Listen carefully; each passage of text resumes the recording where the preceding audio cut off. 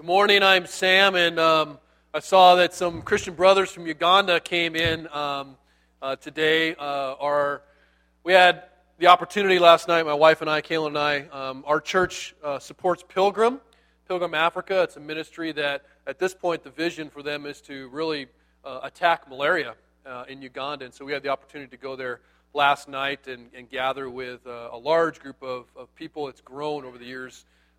And listen to some of the ministers and politicians from Uganda, and it was a pretty awesome experience. So we have the blessing of having some of our brothers here to be with us, and Mark and May Fulmer are two people that, if you want more information about that, you can talk with them. So they'd be happy to share that with you. Good morning. Normally, we're in Judges, but there's a study guide that looks like we ran out of, and I wanted to give a little bit of caveat to it. I've been kind of bouncing around a little bit different than how it was structured. So we are in Judges, and for the first time there's a section of Scripture, the first 7 verses of chapter 12, that I'm actually not going to preach. It is the very tail end of the story of Jephthah. I will blog on it at roadpastor.org so you can see what I would have preached. But because of the practicalities of trying to fit the sermon schedule in before Christmas and the tendency for me to go, I have to stop here and preach this.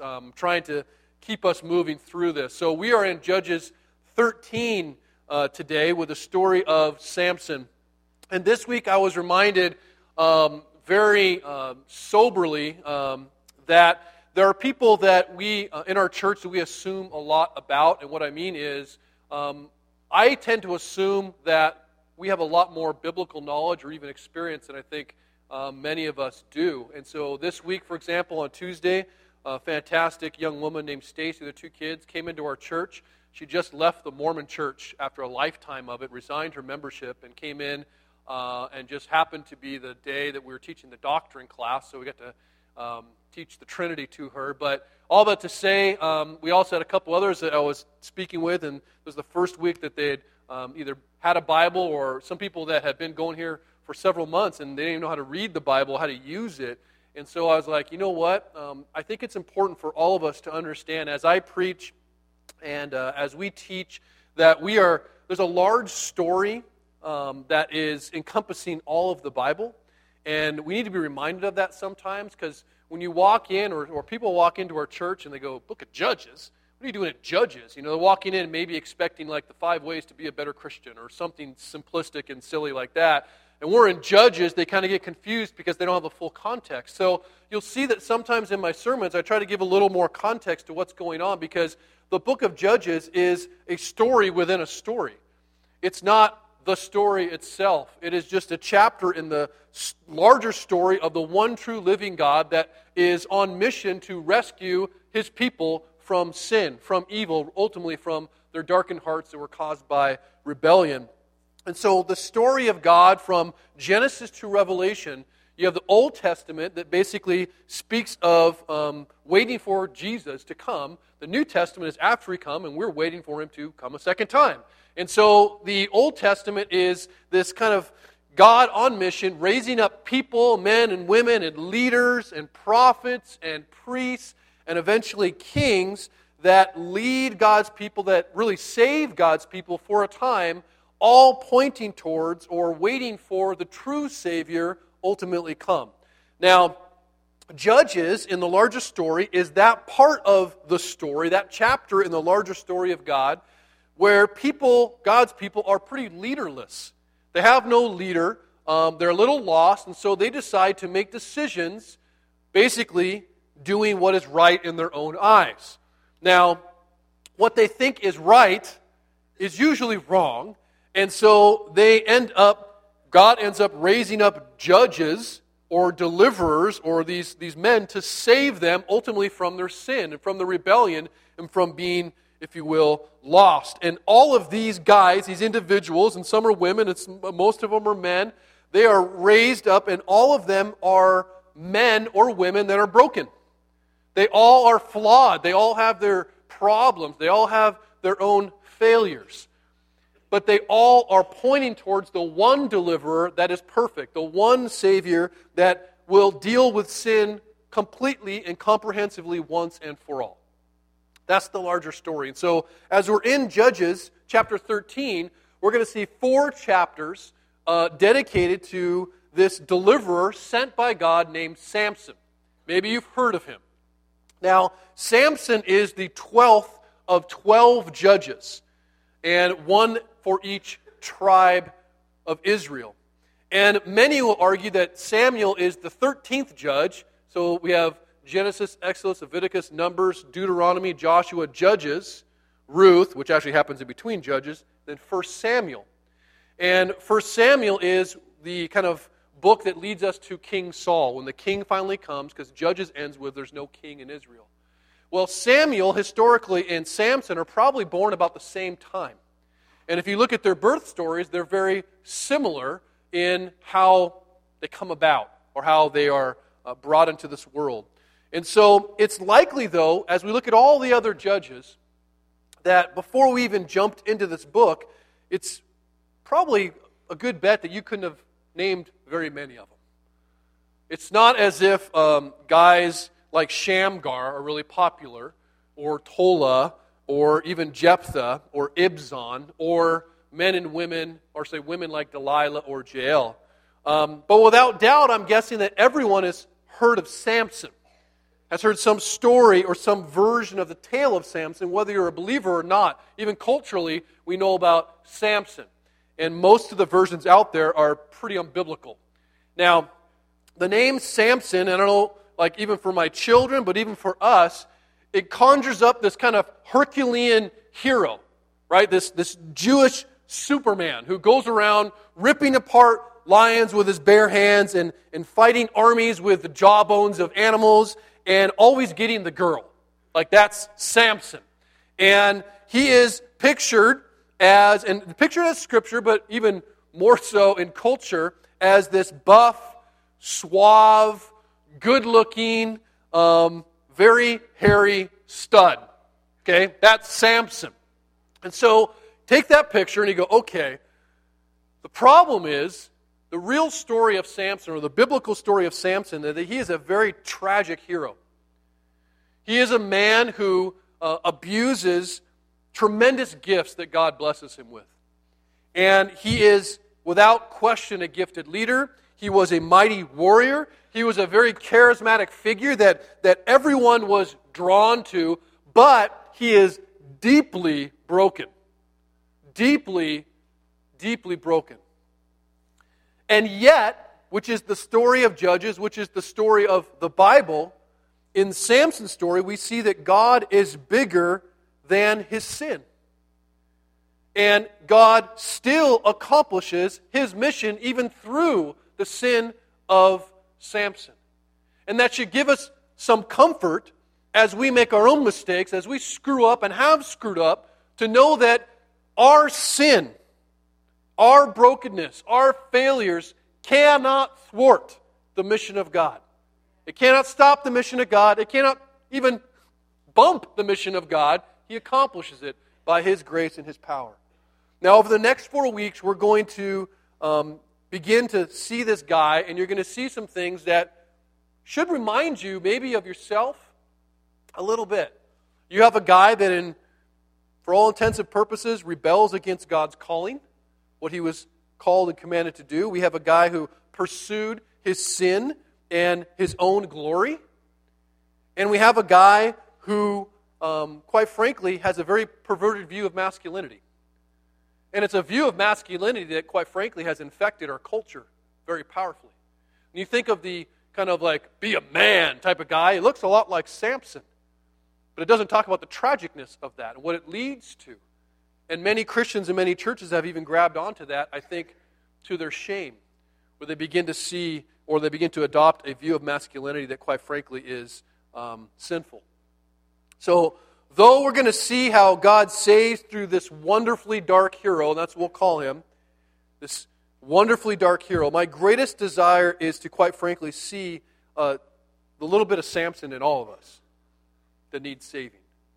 Like, that's who we are in the story. Like, if you read most of the stories of the Bible, the person that's most, like, messed up, that's usually you, right? We always want to, like, be Jesus in the story or be like the Good Samaritan in the story. Like, no, that's not us, right? We're always the messed up ones. So Samson is in us in a very real way. And so we ended Judges 12, actually it was Judges 11, with the story of Jephthah. This was last week. And he ended with, basically as a very unfaithful man, making a very unrighteous vow that destroyed his family. And now the next story, the big story, is Samson, and it begins in chapter 13 with a faithful God who is making a very faithful vow to save his people. Okay? So, Judges 13, I'm going to read the whole chapter. If you follow along, I will try to read it somewhat slow, but you know I'm kind of fast. Verse 1 says this. Right? The people of Israel again did what was evil in the sight of the Lord. So the Lord gave them into the hand of the Philistines for 40 years. And there was a certain man of Zorah, of the tribe of the Danites, whose name was Manoah. His wife was barren and had no children. And the angel of the Lord appeared to the woman and said to her, Behold, you are barren and have not borne children, but you shall conceive and bear a son. Therefore, be careful, drink no wine or strong drink, eat nothing unclean, for behold, you shall conceive and bear a son. No razor shall come upon his head, for the child shall be called a Nazarite to God from the womb, and he shall begin to save Israel from the hand of the Philistines. Well, then the woman came and told her husband, a man came to me, and his appearance was like the appearance of the angel of God. Very awesome. To which Manoah was like, fantastic, right? I did not ask him where he was from, and he did not tell me his name, but he said to me, Behold, he shall conceive and bear a son. So then drink no wine or strong drink, eat nothing unclean, for the child shall be called Nazarite to God from the womb to the day of his death. Well, then Manoah prayed to the Lord and said, O Lord, please let the man of God whom you have sent come again to us and teach us what we are to do with the child who will be born. And God listened to the voice of Manoah, and the angel of God came again to the woman as she sat in the field. But Manoah, her husband, was not with her, so the woman ran quickly and told her husband, Behold, the man who came to me the other day has appeared to me.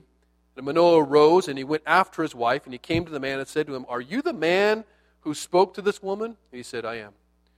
Manoah said, Now, when your words come true, what is to be the child's manner of life, and what is his mission?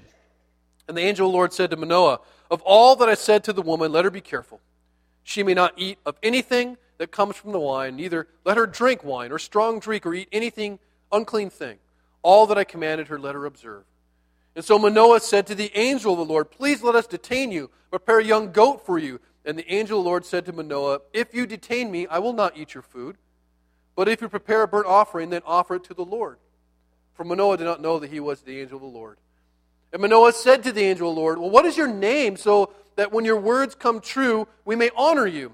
And the angel of the Lord said to him, Why do you ask my name, seeing it is wonderful? So Manoah took the young goat with the grain offering and offered it on the rock to the Lord, to the one who works wonders.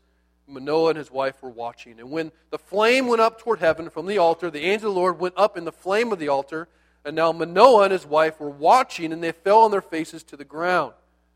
And the angel of the Lord appeared no more to Manoah and his wife, and then Manoah knew that he was the angel of the Lord. And Manoah said to his wife, We shall surely die, for we have seen God.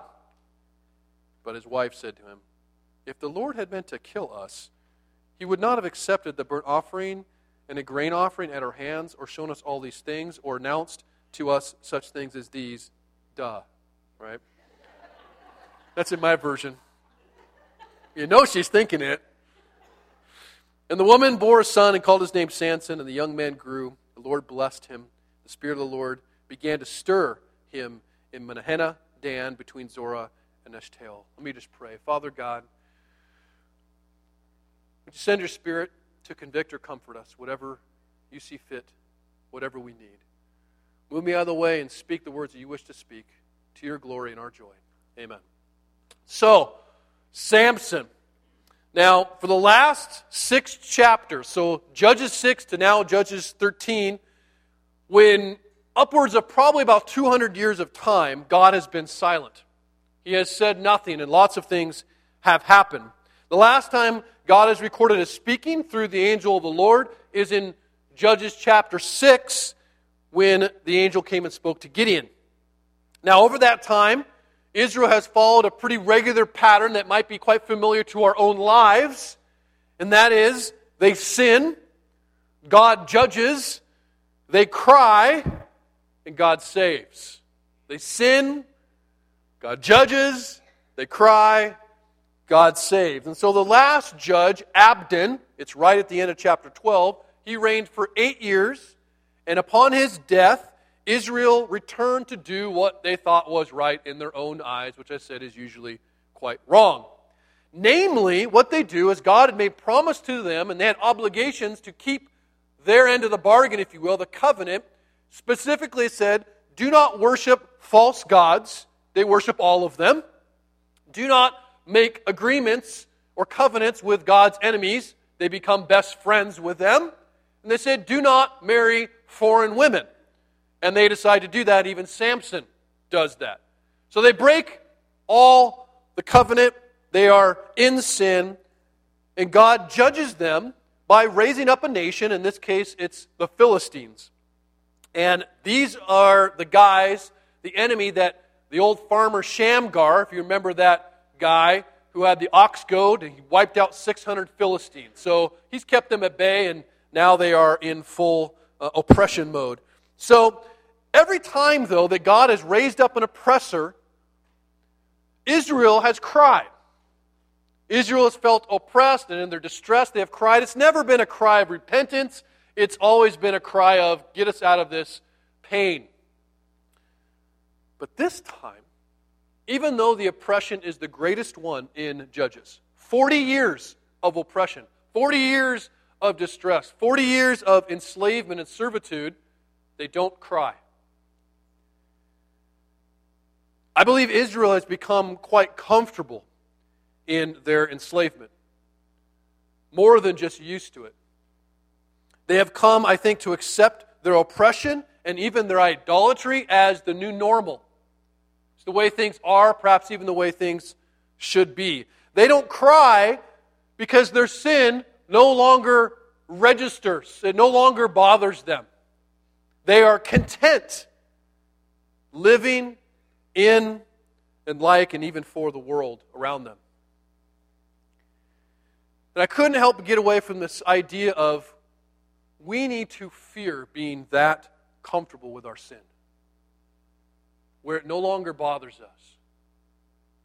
John Owen, Puritan, famously said that be killing sin or it will be killing you.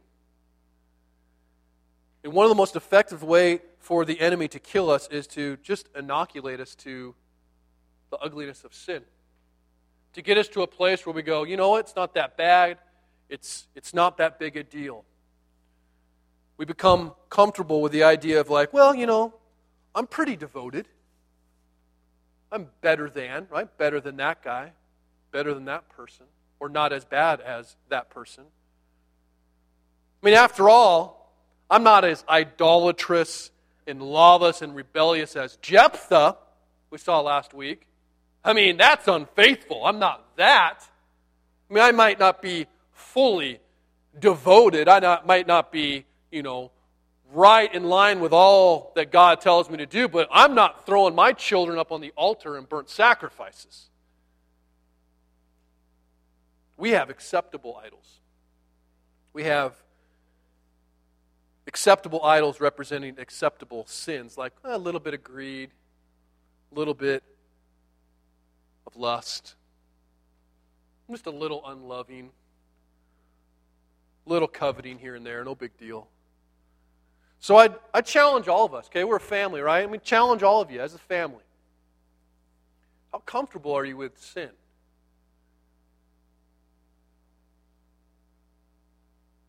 What's your devotion to the Lord look like? And I'm not saying names. I'm not even going to give numbers or anything like that, but just ask yourself some really hard questions.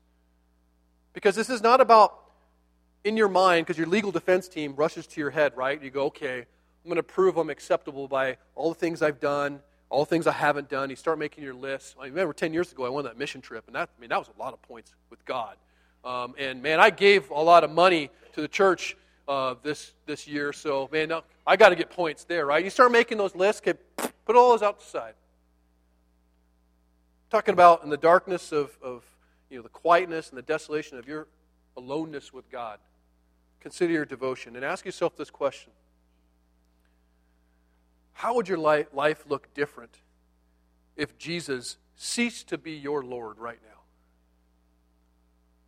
How would your life look different if He ceased to be your Lord right now? Would it look different? And you ask yourself maybe some more specific questions that we don't like to ask ourselves, so I'll be the bad guy. How do you spend your money? What are the biggest bills in your life?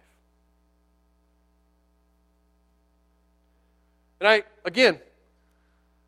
ask myself these same questions when I start seeing how big cell phone bills are, how much money I spend on coffee. I mean, just ask yourself. When you start going, what am I really devoted to? What about how you spend your time? That's a big one for a lot of people. I mean, does Facebook get 5 hours of your day and God gets 5 minutes on average? And I'm not suggesting God needs to get 8 hours and 1 minute because that gives him a third. That's, or 10% of your day. I'm just asking the question, what does it tell about someone's devotion, what they're devoted to when 5 hours goes to something like Facebook and 5 minutes goes to spending time with the Lord? What about serving your church? Why would you talk about that? Well, because the Bible says when you become a Christian, you actually become part of a body. It means you're a body part. And what excuses have you used for being a lame one? Right? So the body's dragging you around like this. I mean, think about it. How do you spend your energy? Oh, that's kind of weird. Like, well, think about this. How many of us give, or how much energy do you give to planning and saving and organizing for that vacation or that big project or that thing you want to do, compared to how much energy do you spend intentionally planning and organizing your service to God somewhere? Hard questions. And you start going, wow, I really need to consider my devotion. And am I just comfortable with certain things that actually are sinful? I'm just not willing to call them sinful because they're not altar-burning things. If your desires and your plans and your checkbook and your time and all that you have suddenly cease to be governed by the lordship of Jesus Christ that you now claim, would anything change? And perhaps some of us have become really comfortable with some of these acceptable sins and comfortable with confessing the name of Jesus, but living like the world around us, so that you really look no different from anyone in your neighborhood, where you work, or in your family. But here's the amazing thing about God. Although He should just turn tail and go, done with you. By grace, this is the setting in which God decides to break the silence for Israel. Our unfaithfulness is always the beginning of God's story. It is, in fact, maybe where God works best and maybe even exclusively. Unfaithfulness is all He has to work with. So He enters into a situation, and we see this in the birth of Samson. He enters into a situation that only he can resolve. Only he can change. Like the kind of devotion that God expects and requires is only possible through a miracle of God's Spirit. It should, quite frankly, help us to be a little more compassionate when that person's not showing up to the prayer meeting you think they should. Not saying they should, but it's funny how we get a devotion somewhere in our lives, a commitment somewhere in our lives, and we begin to judge everyone else who doesn't. The fact is, God, for whatever reason, decided to change your heart on one of those things. We should be much more gracious to others where God has not changed. Because fact is, when someone turns away from their selfishness to a selfless life devoted to God, that is an act of God alone. But up to this point, God has raised up men, calling them out of wine presses into battlefields at times. But instead of raising up a living deliverer, He decides to grow one from scratch. Right? The angel of the Lord tells a barren woman who has no children, says it multiple times, like to make the point, that she is going to have a son. Without God, there will be no life in this woman's womb. There is no bread growing. It is empty. Nothing. Our loving God speaks hope into situations, especially when men are plugging their ears and not listening. Our sovereign God speaks salvation when there is only oppression, when there is only enslavement. That's when He speaks. Our Creator God speaks life where there is only emptiness. He is the one that takes ashes and builds something beautiful. He's the one that says there's nothing there, and now I'm speaking life into it. And not only does the angel Lord tell her that she's going to bear a son, he tells her that his son's going to be devoted to the Lord, a Nazirite, which you can read in Numbers 6 was part of the law to devote someone. Don't cut their hair, keep them away from strong drink and wine, really even grapes themselves. And he's going to have a specific mission. He is going to begin, not fully, begin to save Israel from the Philistines. And this is such, and people go like, how's the Old Testament about Jesus? Not that they sound like that, but it's kind of fun to speak like that, right? Jesus is all over. The whole Bible's about Jesus. This is a perfect example where this is clearly projecting, going, there is a Savior who is coming. He's not Samson, but he's like Samson. If you read in Luke chapter 1, the birth of Samson sounds strangely like the birth of Christ. Angel comes to a young woman. Do not be afraid, Mary, for you found favor with God. Behold, you're going to conceive in your womb, and you're going to bear a son, and you shall call his name Jesus. And he will be great. It's like Samson. And he will be called the Son of the Most High, and the Lord will give to him the throne of his father David, and he will reign over the house of Jacob forever. And his kingdom there will be no end. Mary said to the angel, how will this be? I'm a virgin. Not barren, but empty.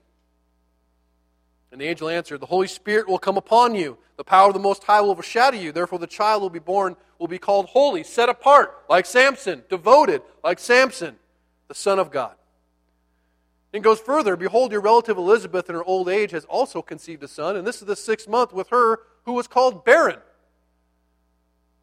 For nothing will be impossible for God. So the thing that I sit on and go, okay, what is your impossible right now? Where does God have to show up, or change will not occur, salvation will not happen? Whether it be the fact that you're oppressed, or you just don't even desire God. What is your impossible? And there's so much that could be said about God setting apart a child before they're born. This is a little sidebar. And I don't think that's necessarily the intention of the text, but I was compelled to say that it is certainly a bold declaration of the truth that God knows and has a purpose for his unborn children. And for the church or the individual Christian to stand silent and idly by while 1.2 million unborn children are killed every year. 1.2 million. To stand idly by is to be as comfortable with sin as Israel has become. We should be weeping over that kind of death. But I think perhaps we should weep even more over our unfaithfulness and our comfort with it. We should be pleading to God for help because, quite frankly, his Spirit is the only thing. It ain't going to be legislation. His Spirit's the only thing that's going to change the heart of our culture. But the thrust of this text, the real purpose of this text, and maybe it's very much connected, is that our God, our good, great God, is faithful to save. And without him, we are lost. Men contribute absolutely nothing to their salvation but their sin. That's what we bring to the table. In barrenness, in hopelessness, in oppression, God brings forth a Savior. There's no human energy, no human talent, not even human desire. There is only a faithful, loving, glorious God showing grace. God always moves first. You never take a step toward God until He has taken a million steps towards you. He always moves first. And this is the thing about devotion. Whenever He moves, you move. It's the natural response. You can't help but be moved. You can't help but change. You can't help but be transformed. When God shows up, things change.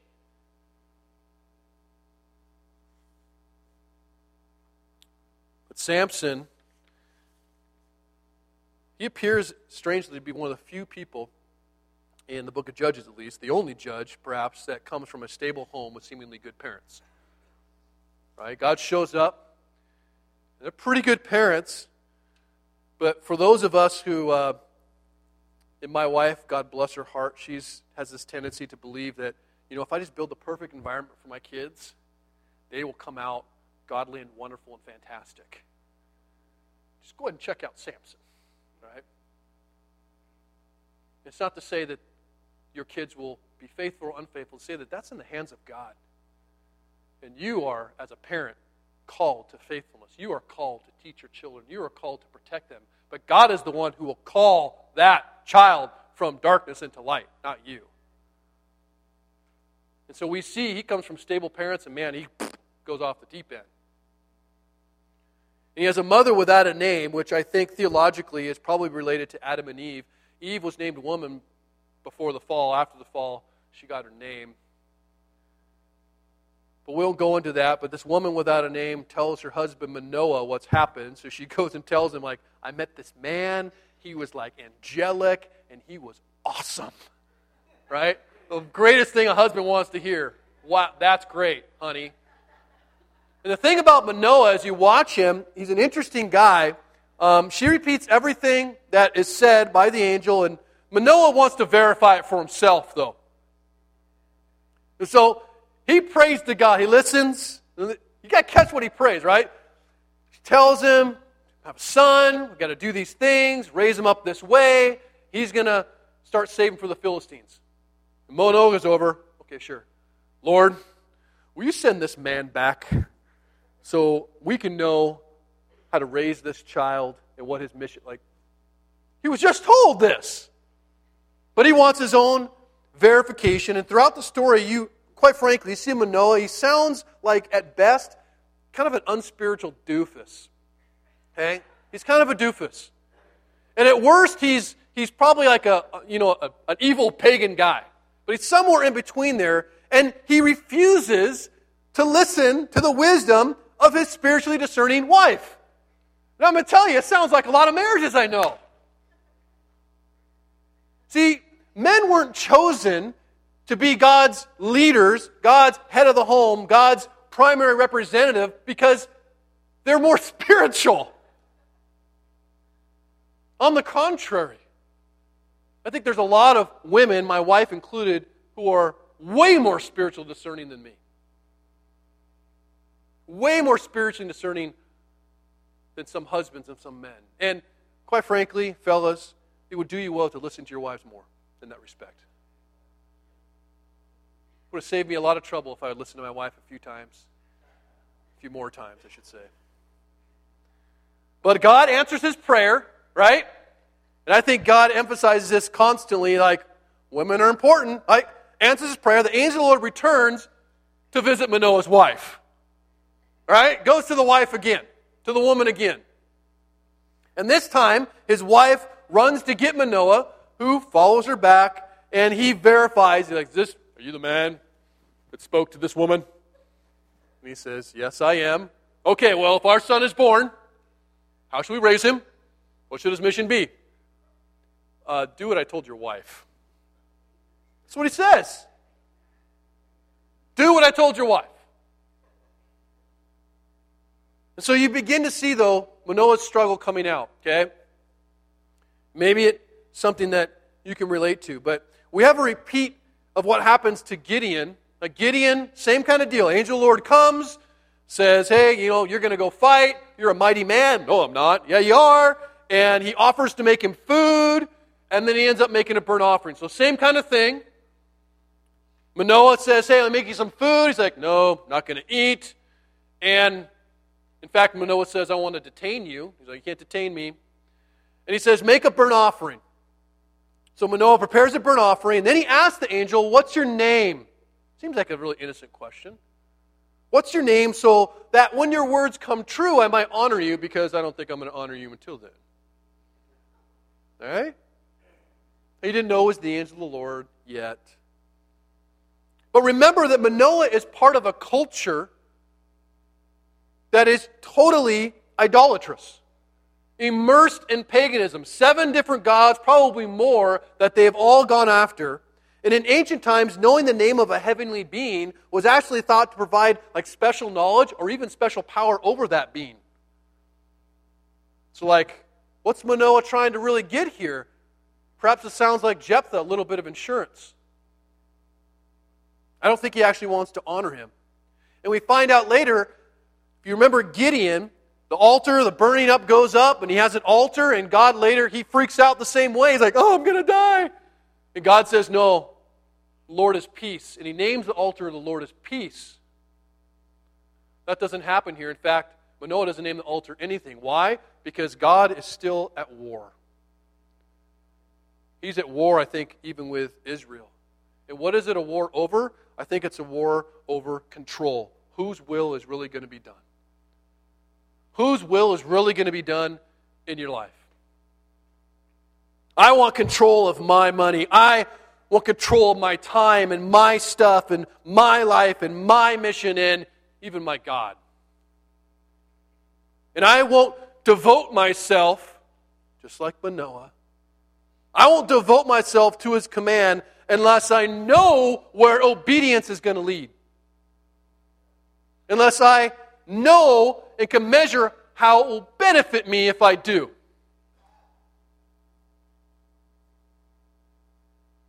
See that God will not be controlled, though. And the angel of the Lord refused to tell him his name. Tell him, you should know it. But he says it's wonderful. And I do believe the angel of the Lord here is Jesus speaking. If you look in Isaiah 9:6, you'll see wonderful is another name for Jesus who comes. But he basically saying it's wonderful and saying he is a worker of wonders, of miracles, of things amazing. He says, look, in saying this name very simply, Manoah, trust my word, obey my voice, know that my ways are way above your pay grade. My ways are way above your understanding. Even if I told you, you couldn't possibly fathom it or believe it. And I believe this is why many of us struggle with devotion, with sacrifice, with giving all that we are, because then it's out of my control. I don't know how things are going to end. I mean, if I give a little bit more, serve a little bit more, what will happen? There's a great fear, I think, that blinds us from devotion. There's a great insecurity in not knowing how things will work out. There's great pain in sacrifice and great anxiety in possibly failing. But devotion to God is a call to leave that which is comfortable and follow Him into discomfort. Remember when Jesus called His disciples? Mark chapter 2, 1 and 2 actually. Peter and Andrew. Peter had a family. Peter had a great job. He's with his brother. James and John had a great job, great family business with Dad. What does Jesus show up and say? Follow me. By the way, don't worry, make sure you've got some stipends for your clothes and your food. I got some miracle power, so we'll have plenty of food. Don't worry about that. We're going to travel around for about 3 years, and I'm going to die. Doesn't tell me any of that. He simply says, follow me. Follow me. Not telling him where it's going to lead. Not telling him what's going to happen. Jesus is a mysteriously wonderful and dangerous Savior. And He calls us to follow Him on a mysteriously wonderful and dangerous mission. And it's a mission that requires genuine devotion Genuine sacrifice without guarantee, and guess what? Without explanation. Time and time again, God says, follow me, and they go, what about? He says, I'll tell you about it later. Just follow. And He doesn't reveal where the path's going to end or where it's going to lead. That's devotion, and that's why I fear that many of us fear it. Because I don't know where it's going to go, how it's going to affect me financially, personally, relationally, if I follow you here, Jesus. Well, finally, as the fire goes up on the burnt offering, the angel of the Lord jumps in the fire. And they're freaking out. Both Manoah and his wife are like, ah, and they worship, start singing praise songs, right? Having seen God, Manoah is scared because the Bible says, see God, you're going to die. And they're like, oh, we're going to die. Right? He's freaking out. And his discerning wife calms his fears, remind him, don't be a doofus. Right? Why would the angel come, tell us a baby's going to be born, we got to raise him this way? Duh. And Manoah's like, yeah, you're right, okay. But the most important part of the scene is kind of lost. It's just in a little phrase there. But here's what I think for all of us. It's what's going to be required to move us, to move you, to move anyone from total unfaithfulness to total faithfulness. From being an enemy of God to family. From being comfortable Christians to being devoted disciples ready to die. We don't talk about that very often because we don't see it happening in our culture in America, but it is happening in this world. See, we don't need a better way of thinking. We don't need better behavior. We don't need a better life. We need an entirely new one. And the angel stepping on the altar as an offering to the Lord pictures what I'm going to call, what theologically is called the substitutionary atonement of Jesus. What the snarf is that? Substitutionary atonement, that's like a huge mouthful. I'm never dropping that on anyone. It's important. It's a very big phrase that says that Jesus was not just an example of humble service and sacrifice. He wasn't just the ideal picture of love for us to follow. It is that He is your substitute.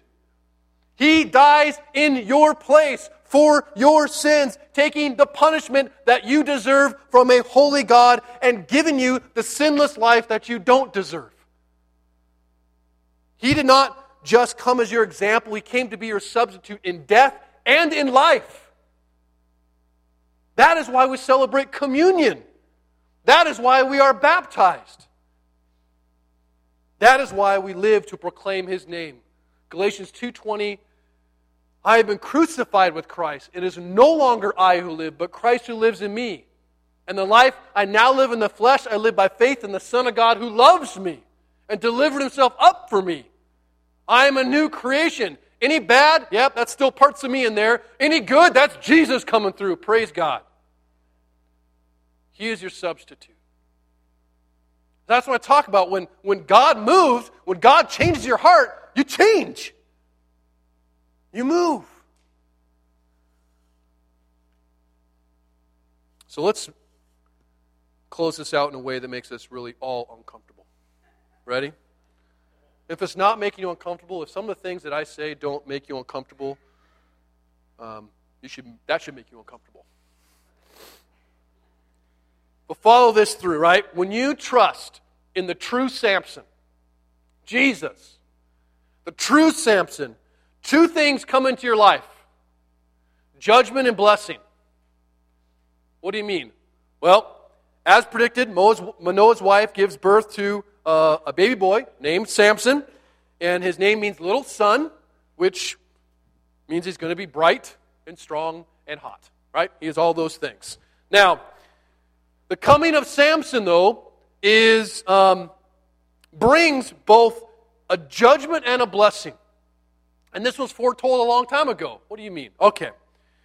Takes a little more digging into Samson's lineage. Right? Judges is not just one story. It's part of a story. Samson's father's name Manoah. Manoah is from a tribe named Dan. Dan is one of the sons of Jacob, who was the grandson of Abraham, right? Abraham, Isaac, Jacob. I have 12 sons. They are the 12 tribes of Israel.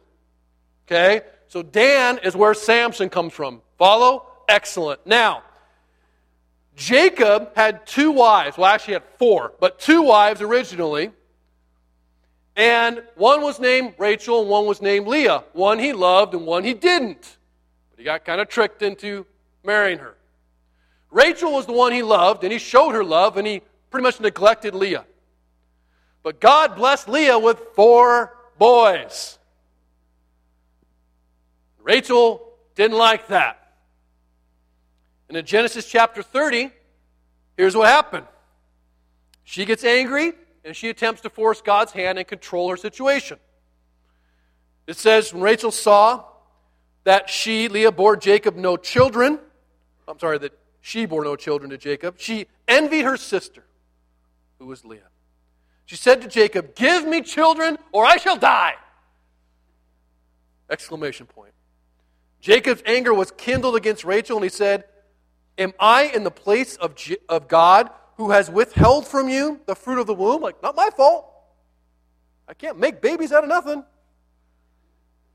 Then she said, "Okay, well, here's my servant Bilhah. Go into her so that she may give birth on my behalf, that even I may have children through her." So she gave him her servant Bilhah as a wife, and Jacob went into her. And Bilhah conceived and bore Jacob a son. And what does Rachel say? So then Rachel said, "God has judged me. God has judged me and has also heard my voice and given me a son." Therefore she called his name Dan. Dan, where Samson comes from. Now, in the eyes of Rachel, from her perspective, and she's got a pretty personal one to the situation, the birth of Dan was both a judgment and a blessing. So for over 300 years, what we've seen is Israel cry over and over again for a deliverer, for a leader, for salvation, someone to save them. And all the while they do what's right in their own eyes, and then God gives them a Savior finally, Samson, the hero they've been waiting for, and they love and hate him. You will see that they love and hate Samson. He's got heroic escapades, does all kinds of things, but they bring to him exactly what they want, exactly what they don't want, what they like and what they don't like. They love that he destroys the enemies and the Philistines and he's their hero, but then they hate him because when he does that, they take away their comfort and their security and even their idolatry. That is what devotion naturally brings. Judgment and blessing. Now, I believe this is what happens when someone becomes fully devoted to Jesus. Now, if you don't know Jesus, if Jesus is not your Savior, if Jesus is just this guy that teaches great things and you think he's great, let me tell you straight up, he is God and he is Lord. And I would plead with you to confess that you are a sinner, to see and recognize that you have lived for yourself as your own Lord, and you have not done a very good job. You have rebelled against the one holy, true, loving Creator. And that is why your life is out of control. That is why you don't have meaning. That is why you don't have joy. That's why you go from Savior to Savior to Savior looking for satisfaction and are never satisfied. Believe that Jesus is your Savior, that God sent Him to die as your substitute, not to make you a better person, but to make you an entirely new one. Trust in Jesus. But for those who have trusted in Jesus, for those who say, "I have devoted myself to Jesus, He is my Lord," consider your devotion. Consider your comfort with maybe some of those acceptable sins. Because when you respond to Jesus, genuinely respond to Jesus, when He says, "Follow me," and you go, "I'm following you," there is no guarantee where it's going to lead, but there is a guarantee that you will experience judgment and blessing. What do I mean? Jesus is going to tell you some things you like and some things you don't. He's going to make you uncomfortable. Devotion to Jesus is going to take you away from your comfort with sin, even the acceptable ones. Devotion to Jesus is going to naturally reveal your selfishness. Devotion to Jesus is going to reveal your idols, and you're not going to like that because they make you feel good. And devotion to Jesus is going to expose your fakey religiosity. And devotion to Jesus is going to cause you to be disliked and hated by others. Devotion to Jesus, quite frankly, is going to naturally bring judgment on those things that have become way too important to you because they are robbing Jesus of worship and glory. And if you're not experiencing that, if you're not hearing things that you don't like, if what I say sometimes like, I don't like that, right? You got to ask yourself who your Savior really is, because you have a Savior who's constantly telling you things that you want to hear and that you like. You may have the wrong one. But devotion to Jesus doesn't just bring judgment. Devotion to Jesus brings an overwhelming blessing that is immeasurable. Because Jesus, when you put your trust in Him, He forgives all of your sin. Past, present, future, sins you don't even know that you have committed. You don't even remember. You don't know the depth. Sins that you are going to commit someday, He forgives and He frees you from its power. And devotion and trust in Jesus removes your guilt and your shame forever. Your identity is not in what people think of you anymore. He establishes your identity as a perfect child of His forever and says, you're significant. He fills you with love. He fills you with joy. He gives you a hope beyond this world and in this world. And He gives you a purpose, meaning until He returns, which is frankly to proclaim that Jesus is Savior and Lord. And as Lord, He is worthy of devotion, worthy of obedience, worthy of sacrifice, worthy of your life, and worthy even of your death. That's who Jesus is. I pray we become a people that are devoted to Jesus, where everything else pales in comparison, everything else is insignificant. And as you come to the table this morning, as we come to take communion, this is what we're reminded of. Not only that Jesus judges our sin, because He does, and He forgives it. Not only that He crucifies you with Him on that cross and buries your sins forever, but He raises you with Him in His resurrection to new life, an empowered life, a life of devotion where in fact obedience is joy. Because you no longer obey to be accepted, you obey because you already are. And it's your delight.